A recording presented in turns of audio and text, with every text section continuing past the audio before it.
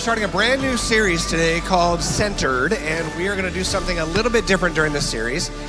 This series is about worship. And when we think about worship, sometimes we might think about a worship service. I'm going to a worship service, and here you are. Some of us might think about worship music, particularly the music types. Think of worship and music. Some people think worship is the thoughts we have about God in our heads. That is worship. Some people think it's a life well lived, a life of love. That is a form of worship. So worship comes in all kinds of forms. But today we're going to talk about worshiping as awe of God. Worshiping as awe of God. Thinking thoughts about His majesty, His power, His glory. And then peppered through this time together, we're going to have some discussion, some music, and we're going to kind of practice what it means to worship in all kinds of different ways. So it's going to be a lot of fun. I promise there will be nothing weird. If you're new, it's going to be all good. You're safe and sound. We're just washing a few people's feet. Yes. That's only. We're not going to wash we're just people's That's feet. a joke. That's a joke. You just creeped out everybody. You just ruined Christmas, as far as I'm concerned. Christmas is over. We should go. We should all just go. That's right. So our mission statement as a church says we're a diverse community of friends, and so we worship in diverse ways. Some of us connect with God powerfully in ways that others don't. And so we're going to talk about how we uniquely worship God, and specifically how we uniquely stand in awe of God. So how do you stand in awe of God in your own lives? Well, I know that for me, I had that first moment that it was like this awe moment was understanding when I came to the fullness of the understanding of His love for me, that unconditional love, that grace that's just unmerited, you know. And the reason that it was so shocking to me is because when I was much younger, I came to the realization that God knows your thoughts. And I didn't know that. And I was like, I got it all handled out here, but up here, it's a mess. And mess. And now He knows, and I didn't know He knew. And like, I'm like, has He always known? Like, it's not like He knows now, like He's always known. And so for me, it was like I knew, even at a young age, it was like, I'm probably not right up here. And, you know, and then like when I came to that realization that no matter what, how we act out here, or what's going on in here, or what's going on in here, every motivation, every, you know, anger, everything that kind of pops up that you might not think of as like the best thing in the world, He loves you so deeply, and that love is not moved because of that. And that was my first time where it was like overwhelming. It was just like, I'm in awe of this love. This is different. So. Well, unlike that, I actually... That's a nice point, Evan. That is a nice point, Evan. I would like That's to a add nice- to Also, that. I would like to add. Yeah, that's a nice point, Evan. Also, We I'd like practiced this to add earlier. That is so sweet, Dion. Yes, please continue. that I find the awe of God in a subject that I don't really enjoy, which is science. When I grew up in class, it was one of the hardest classes to go to. I was like, oh my gosh, what do we have to do today? But the part where we talked about galaxies and the cosmos and the sky and how far stars are from the earth and where the moon was and the sun, and I'm like, oh my gosh. And then as the more I traveled and the more I went to different states and different countries, I was like, I would look up and I would see the Little Dipper and the Big Dipper. And that might not be big for somebody else, but man, when you travel the world and you see the Little Dipper and the Big Dipper everywhere, like that's crazy to me.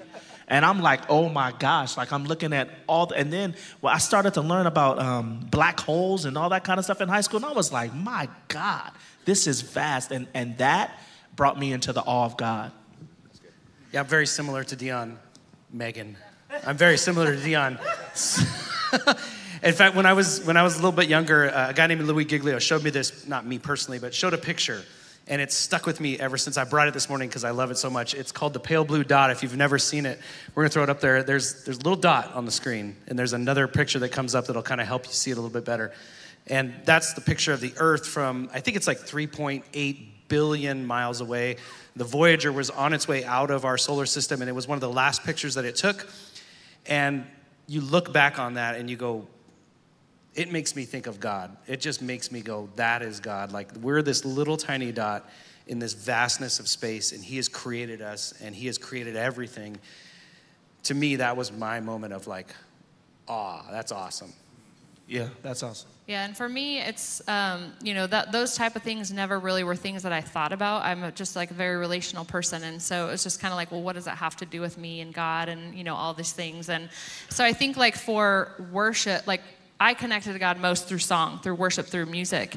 And really what it is just the beautiful writings, like almost like poetic sometimes, just explaining just the vastness, the power, the majesty, the amazing gift of God, and just making that relational. And so like the right words that oftentimes are taken from scripture, they're like these abstract little beautiful sentences that I didn't even know were in scripture, and then now we're singing them. I'm like, oh God, that's so good. Where'd that come from? Oh, it's from Psalm whatever, And just like that really centered me on helping me to focus in on to then appreciate those things. Does that make sense? So it brought a very big God down to just a relational. So singing those songs, listening to those songs helps me to kind of stay centered in awe of him when they're like just well written with the right melody and the right beat and the right, all those things.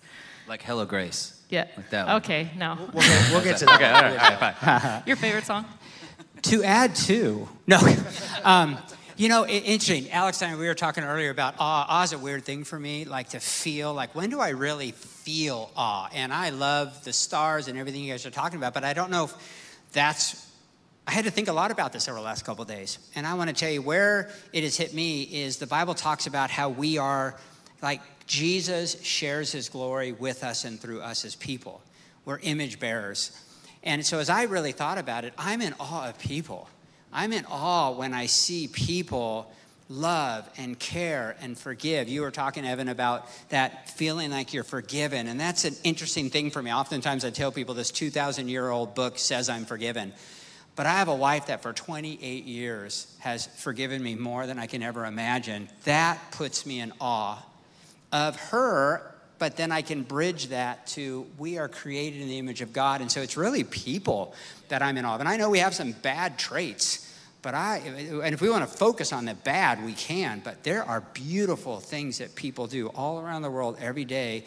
And that puts me in awe of the God that empowers us and created us to do those things. It's more, it's less inanimate. It's more, to me, real.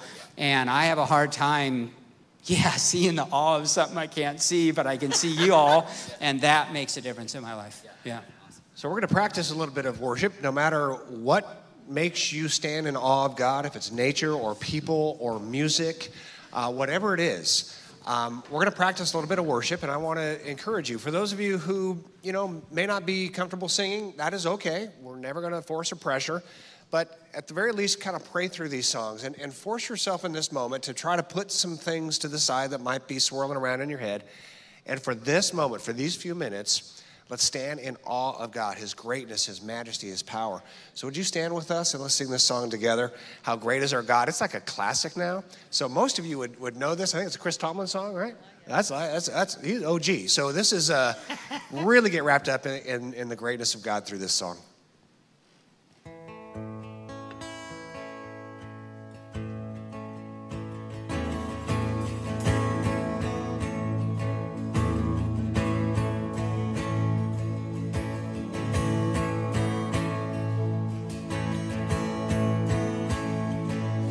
The splendor of the King, clothed in majesty. Let all the earth rejoice. Let all the earth rejoice. He wraps himself in light, and darkness tries to hide.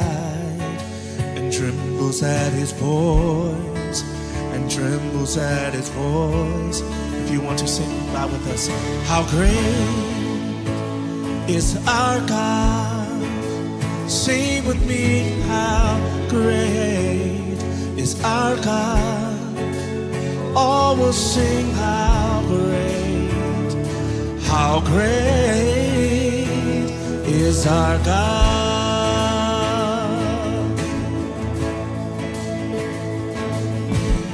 Age to age,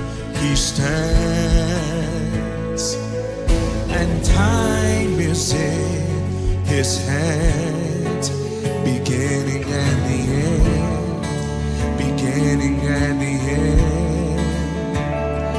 The Godhead three in one, Father, Spirit, and Son, the Lion and the Lamb, the Lion and the Lamb. Oh, how great is our God. Sing with me, how great is our God. Oh, we'll sing how great is our God.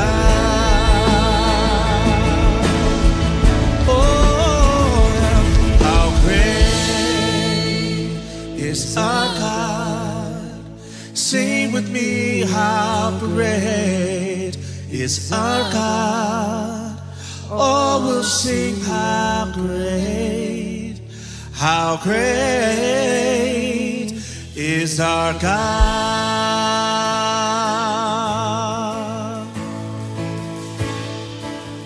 Is he so great as he is?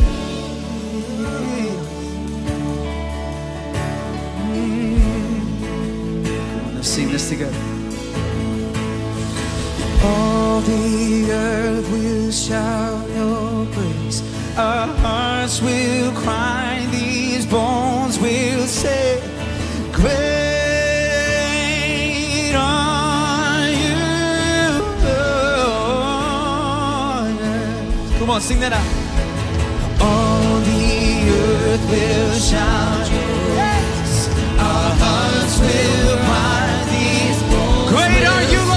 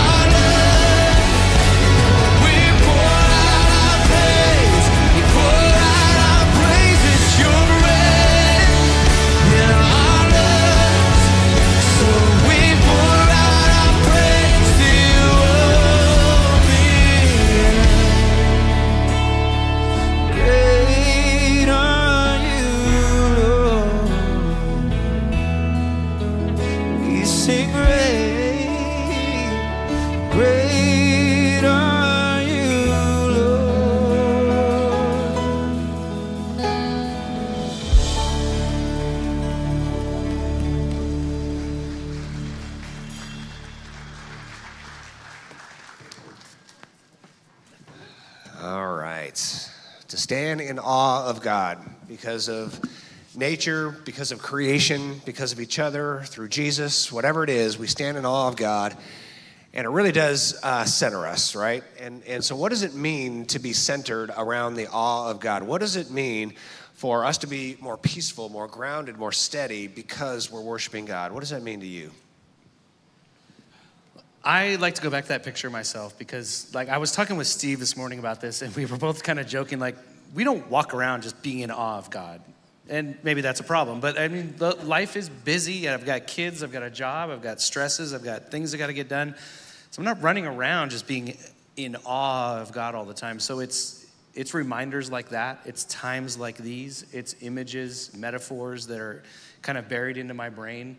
That little tiny speck just reminds me for a moment just how small I am and how big God is, and yet how much he loves me and how much he's given to me and how much he cares about me. Like when I stop for a moment and think about that, it recenters me. So I need these times, you know what I mean? These reminders.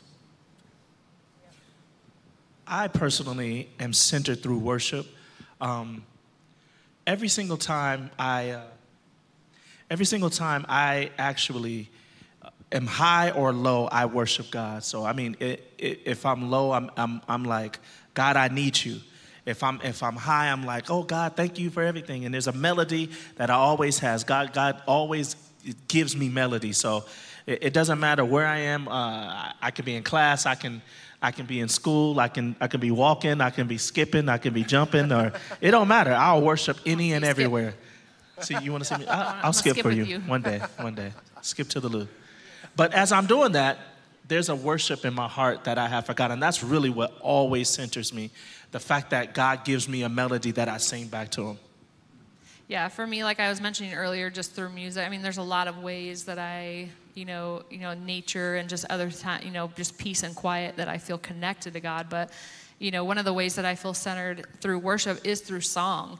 And it really is just the beautiful, just singing scripture over your situation and just being reminded, like, when you sing that, it's your breath in my lungs, and just having that weight, that vastness, that understanding of the vastness of God, but that personal relationship that he is with me, that he is the reason, he's the air that I am breathing, and just that presence that is just so thick. And I just, like you, Alex, I don't think it's natural for us. There's so many other things grabbing our attention and our minds and all this stuff. And so worship through song, whether it's in the car, whether it's in the congregation, whether it's just myself, in my bedroom, has always just been like getting me re-centered. And it's like through other people's prayers or through the scriptures or through whatever it is, it just helps me to understand the weight that God is with me, that God is here with me.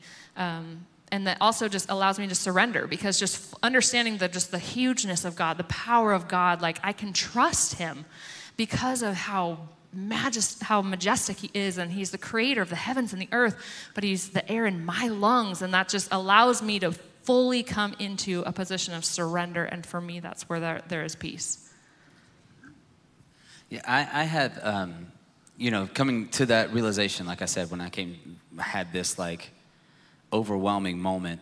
I believe that I was centered on something, but I was more centered on fear and, doing things right and making sure everything's buttoned up. And I think the moment that I first had that awe moment, like this, being in awe of God, I was working in a hospital, and I was in a break room, and I was reading this book that was about the grace of God. And when it clicked in my head how much he truly loves me, how he loves us, it was like so overwhelming, and I started to like well up with tears. I re-centered on the love of God, and it was like everything was like a weight lifted, and it was just like I could breathe so much easier.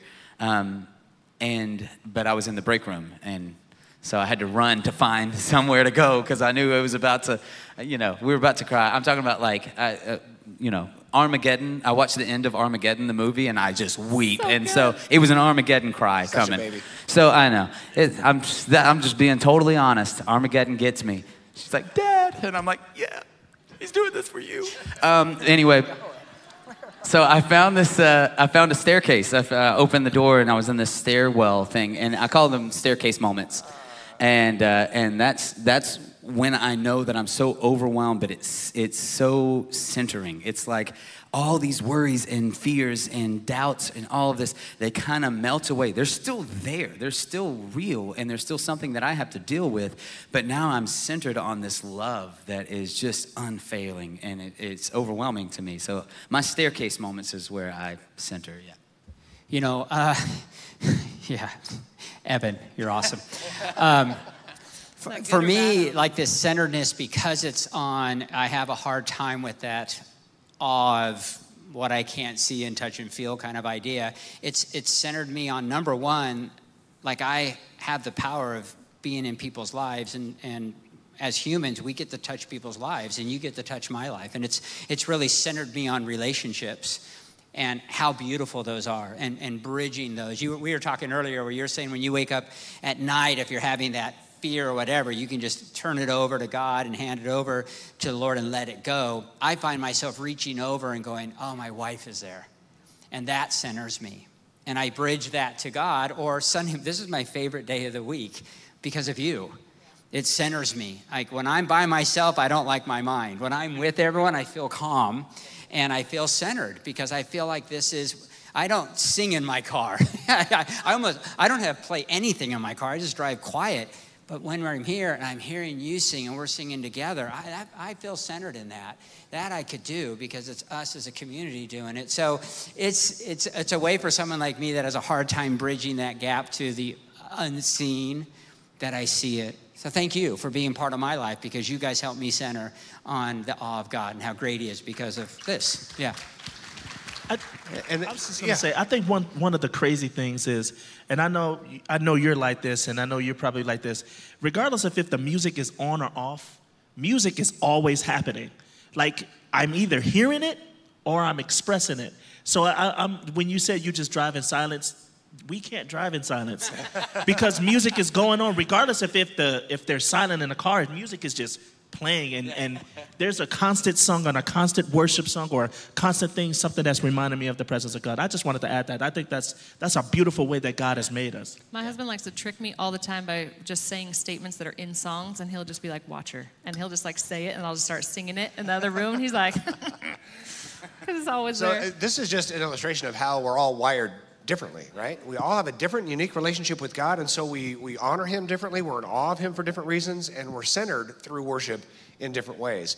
And so we're going to experience another way of getting centered. We talked about the greatness of God, and we sang about the greatness of God. Now we're going to get a little quieter, and Megan's going to lead us in a song that's more of a prayer. And so we're going to ask you to stay seated.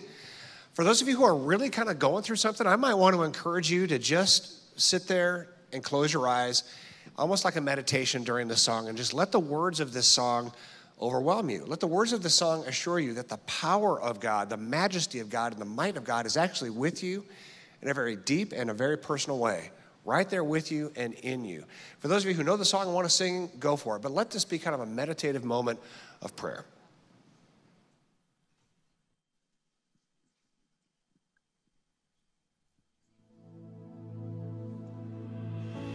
When you stand, I feel the floor of heaven tremble.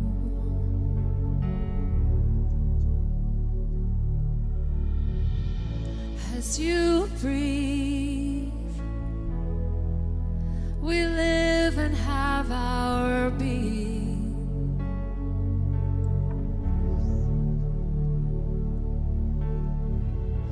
When you speak, oh, I feel it in my chest.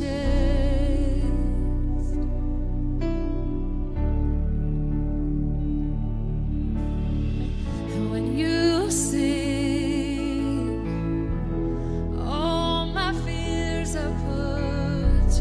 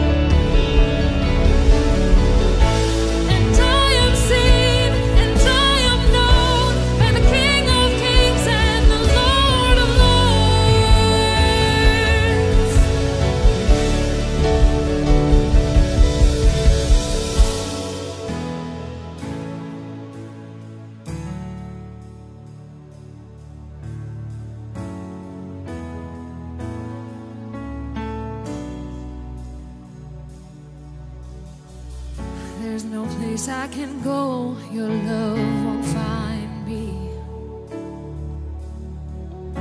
No place I can hide that you don't see. No place I could fall, your love could catch me. You see it all through the eyes of love. There's no place I can go, your love won't find me. No place I can hide that you don't see. No place I could fall, your love could catch me. And you see it all through the eyes of love.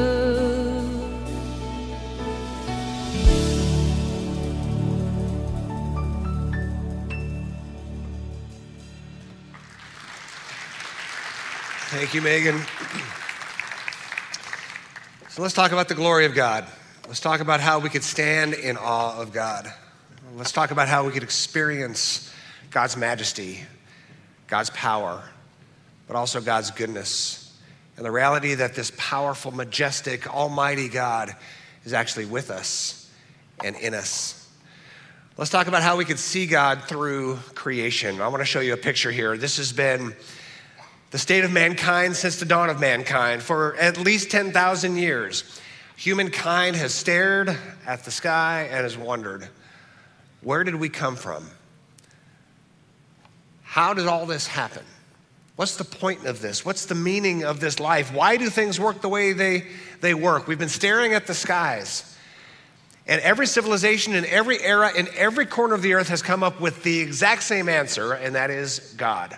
This notion of God, this notion of a creator, this notion that we exist, so we must have come from somewhere or from someone. There's an intelligence here. There's an intelligence in our brains. There's an intelligence in the world. Where did that come from? There's a design to things. There seems to be a purpose. Where did all this come from? And the answer throughout all of human history has been God, the creator, the first cause, the author of life, the one who gives everything purpose and meaning, the one who gives hope in this life and hope for the life to come. As long as human beings have been organizing in civilizations, human beings have been organizing religion, thoughts about God. Now, some civilizations have worshiped multiple gods, pantheon of gods, and stories have been invented about how these gods interact with each other and how they interact with us. Vast, complex stories of gods. Some civilizations have worshiped gods of nature, as though creation itself was alive, as though creation itself is the creator. Worshiping the sun, worshiping mountains, worshiping rivers. Some civilizations have believed that the creator is a non-personal force or a great, vast cosmic oneness. Some civilizations believe that the creator is, in fact, a sentient, personal being, perhaps even one true God. Other civilizations have worshiped local tribal gods, but everyone worships the creator. Everyone worships the creator. And you might be thinking, well, there are atheists out there. And I would say, with all due respect, atheists, in a broad sense, worship the creator, nature. I know a lot of great atheist friends of mine, and they really revere nature. They revere the power of nature. They revere the order of nature. It is, in a sense, a worship of a creator. We all worship, and we all really have to worship. Getting over something, as the entire world is. You're either in it or getting out of it. I'm getting out of it, thankfully. Been a tough week. We all worship something, and we all have to worship something, because if we don't worship something greater than us, then we're just left with us. And that's a lonely place to be. It's a very lonely, almost nihilistic place to be, to think, this is it.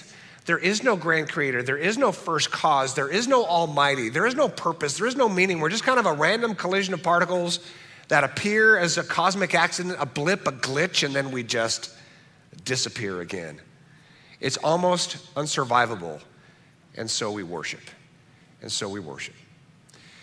And And we worship because we can see evidence of God. We can't see God, but we can see evidence of God. And some of our folks here talked about the evidence of God in creation, or the glory of God in creation.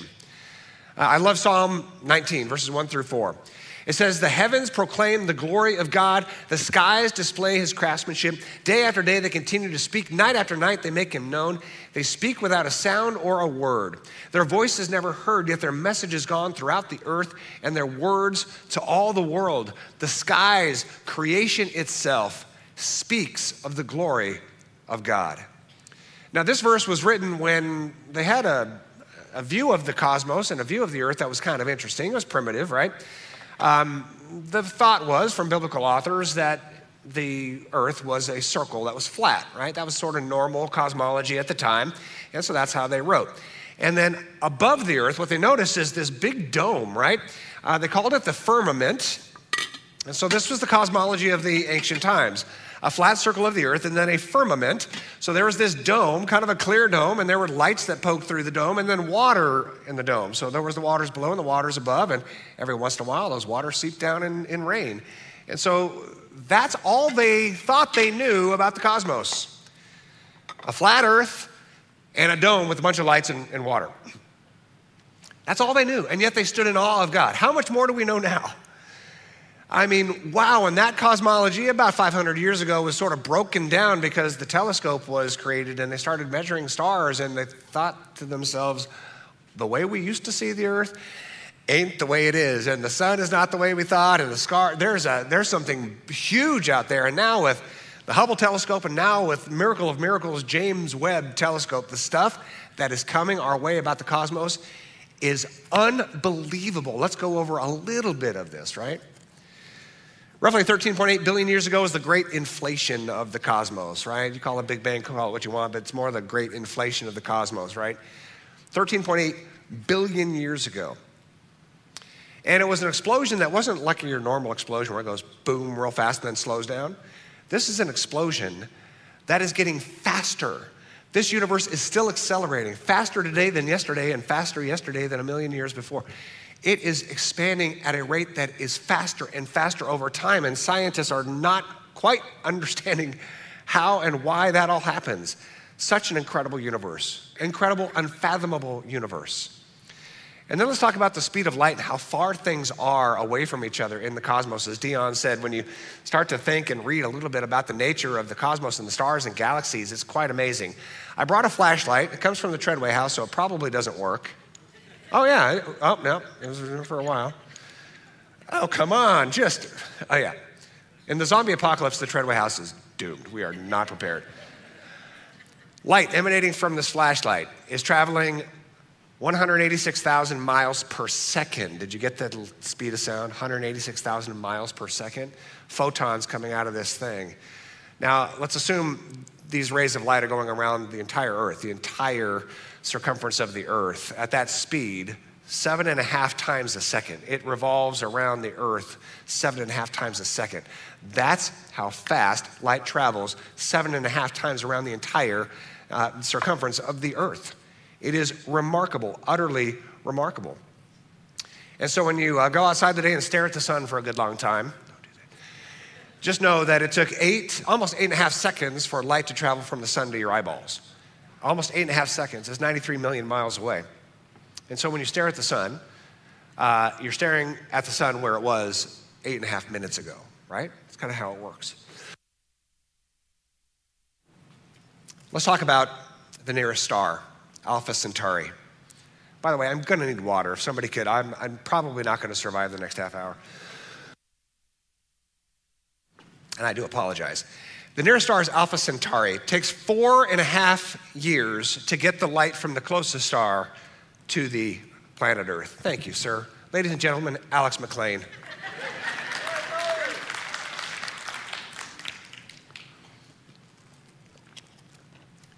My only thought was don't choke on that water. Alpha Centauri, it takes 4.5 years for light to leave the closest star to us. 4.5 years before it hits our eyes. So when we look at Alpha Centauri, that's where it was 4.5 years ago. How about the North Star, Polaris? It's a very famous star. My family and I have a little jacuzzi in the backyard, and we just love staring at the stars, and you got a star app, and to try to find where all these cool, heavenly bodies are. And to find that North Star is pretty cool. Polaris. How long does it take light from the North Star to get to the planet Earth? Just take a guess. You're right, 323 years. 323 years. So when we look at the North Star, that's where it was 323 years ago. It's amazing, absolutely amazing.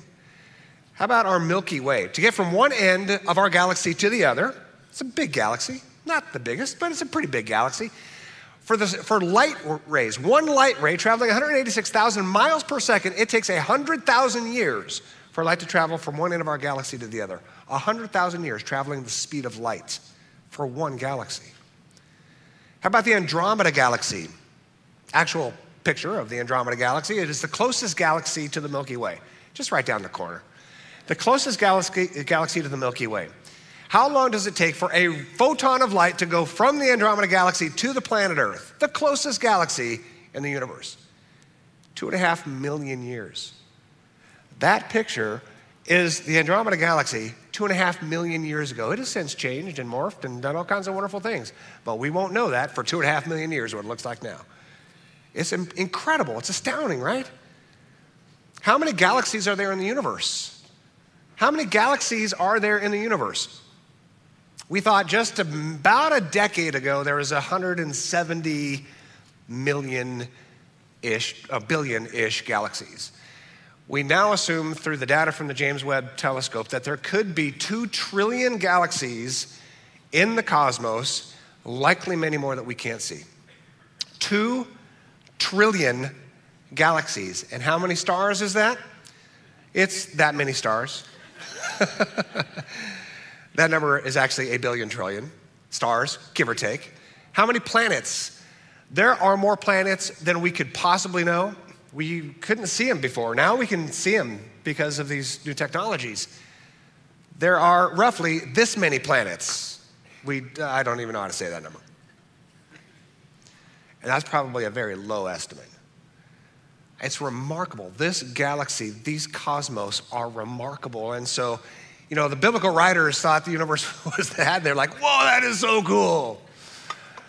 Now, just jaw-dropping awe, the universe is now estimated to be 94 billion light years wide and expanding faster and faster. It is remarkable. That's the big stuff. How about the glory of God in the small stuff? Let's talk about the atom. Let's talk about the atom and all of the subatomic particles. How many atoms are there in the universe? Roughly this many. I added the 4 just for fun. Roughly that many atoms in the entire universe, right? But beyond the atom, there are subatomic particles that we're just now getting a handle on through the Hadron Collider and things like that, right? I say we like I'm a part of the deal. I was like, yeah, we, us did this. Subatomic particles we're just getting a handle on because they were theorized a long time ago, like 100 plus years ago, theorized that there must be subatomic particles. Now we're blowing atoms apart and measuring these things. There are at least 12 subatomic particles, probably 36 or more. This stuff is so small that it doesn't even adhere to normal physics or the standard model of physics. There's a whole different physics because these things are so small. This is quantum mechanics, right? Quantum mechanics. It's the physics of the subatomic realm, and it is totally different than anything we understand and utterly mind-blowing. I'll give you a little example and forgive how fuzzy this is gonna sound here. Let's just take 2 electrons. Electrons spin.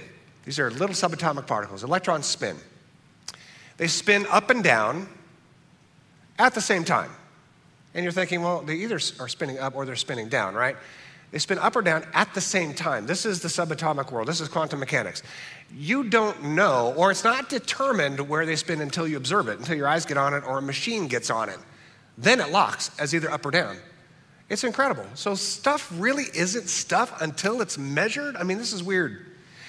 Some of these electrons are paired. These subatomic particles are paired. So there could be a duo, like a married couple, right? And they're both spinning both up and down, right? It's just they're in their quantum state. And they're spinning either up or down or both at the same time, which is impossible, but that's what they're doing. And they're paired. They're married. And no matter how far apart you take these two electrons, because they're married, you measure this guy and it's up, this one locks in is down. A different measurement, this might measure down and this will go up. It's mind-blowing.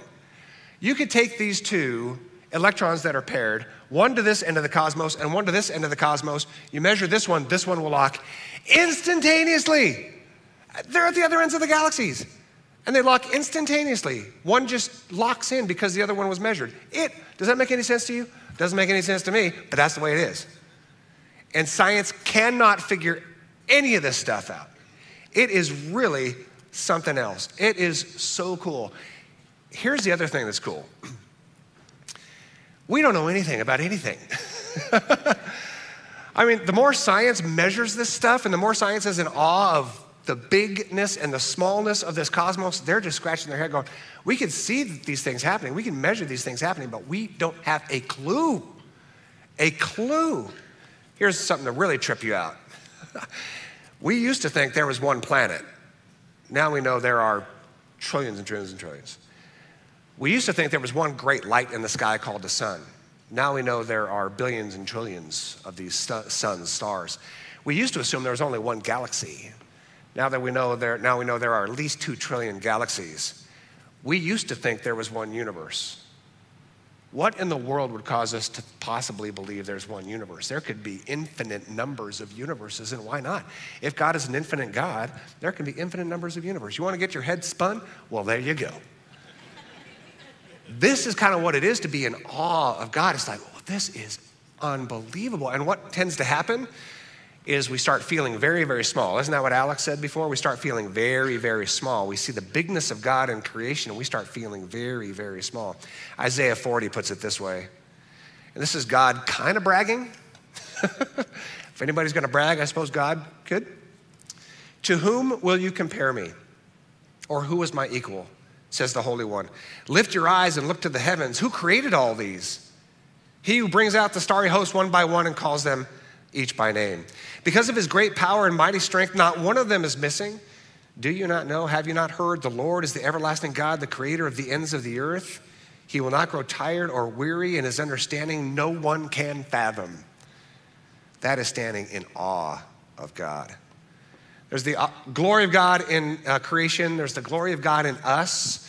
Isn't that what Steve said a little while ago? There's the glory of God in us. So for those of you who you may not be into physics and the big stuff and science, and that's totally fine, totally get that. Look around. People are a big deal. We're a reflection of the glory of God.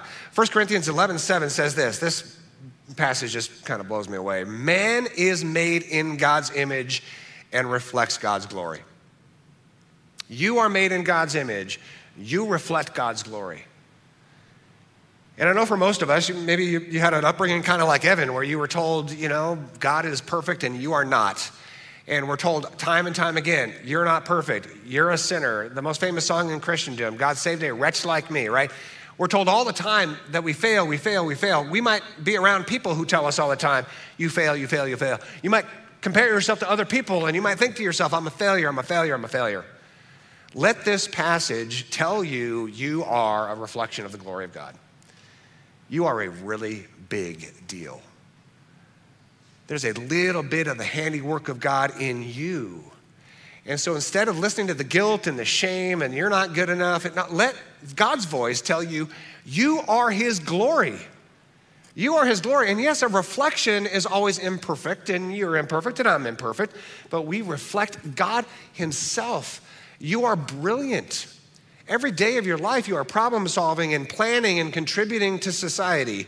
You are creative. Every day you are appreciating, whether it's music in the car or music in your head, appreciating art, making things, fixing things. You're creative because God is creative. You are loving. Now, you may not be the most loving person on earth sometimes, but you are loving. There's love in you. You love your family. You love your kids. You love your neighbors. You love your friends. You're a loving person. Where does that come from? It's the glory of God in you. You are eternal. You think outside of yourself, right? You think of others, you think of God, you think of eternity, you think of life after death, you think of eternity past and eternity future. You're an eternal being with the capacity to think eternal thoughts. You are the image of God. Don't let anybody tell you otherwise. We see the glory of God in nature, the glory of God in each other, and finally the glory of God in Jesus Christ. Jesus is the full glory of God. That's why we put Jesus the center. That's why we honor Jesus. That's why we look at him and have the center of our lives on him. He's the full glory of God. Listen to John 1. In the beginning, this is the beginning of the beginning, the Word already existed. The Word means expression. The expression of God already existed. The Word was with God and the Word was God. He existed in the beginning with God. God created everything through him, and nothing was created except through him. So the Word is the full expression of God, even the one through whom God created. The Word gave life to everything that was created, and his life brought light to everyone. This Word of God, this expression of God is a big deal. Get this. The Word became human. The Word became Jesus. The full expression of God took on human flesh in Jesus and made his home among us. He was full of unfailing love and faithfulness. We have seen his glory, the glory of the Father, in his one and only Son. We see Jesus and we see the glory of God. And Jesus was not shining the brilliance of God all the time. In fact, there's only one time in Scripture he shined the brilliance of the glory of God at the Transfiguration. Just to get a little glimpse. But 99.9% of the time, Jesus was just walking among us and noticing us. The full glory of God among us, noticing us, caring for us, looking at us in the eye, asking us questions about our lives, really caring about the details of our lives, and not just the rich and the famous and the elite and the religious, but the ones who are the outcast, the poor, the discarded, the lonely, the marginalized, the minority, the one who were looked down on, the one who were labeled sinners. Jesus looked at every single one of them and served them and loved them and gave himself for them and gave himself for us. Jesus was the glory of God because, as John 1 says, he was full of unfailing love. We can see the glory of God in creation and be in awe. We can see the glory of God in each other, being made in the image of God, and be very impressed. But we see Jesus and the unfailing love of Jesus. That's when the awe of God becomes very real and very personal. He cares. And so when we start feeling small because we're worshiping this big God, realize that Jesus notices us and has a relationship with us.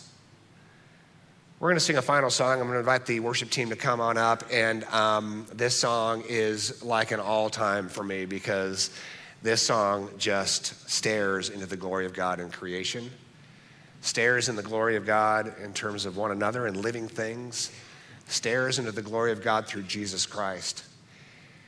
And so I'm going to ask that we spend these last few minutes together of this week just in a spirit of prayer and a spirit of meditation and a spirit of focus, being centered. So whatever is in your mind right now that's not centered on God, the majesty of God and the love of God, try to clear that out. Some of you are already thinking about where you're going for lunch. I get it. I know where I'm going, and I'm not telling you because there'll be a line. Whatever is in your head, whatever cares or concerns are in your head, whatever stresses and anxiety, just try to pray those through. And at this very moment, for these next few minutes, we're going to focus on worship. The awe of God and the love of God through creation, through each other, and through Jesus, his Son. So I'm going to ask that you stand for this one and stand in a spirit of meditation. I'm going to pray as we lead in. God, would you allow us for this moment to be centered, to be focused on who you are, on your love, on your grace, also on your majesty and your power. God, through creation, we see your glory. Through each other, we see your glory. Through Jesus, we see the glory of your love. Would you allow us to experience your love in this moment, to be centered on you? In Jesus' name, amen.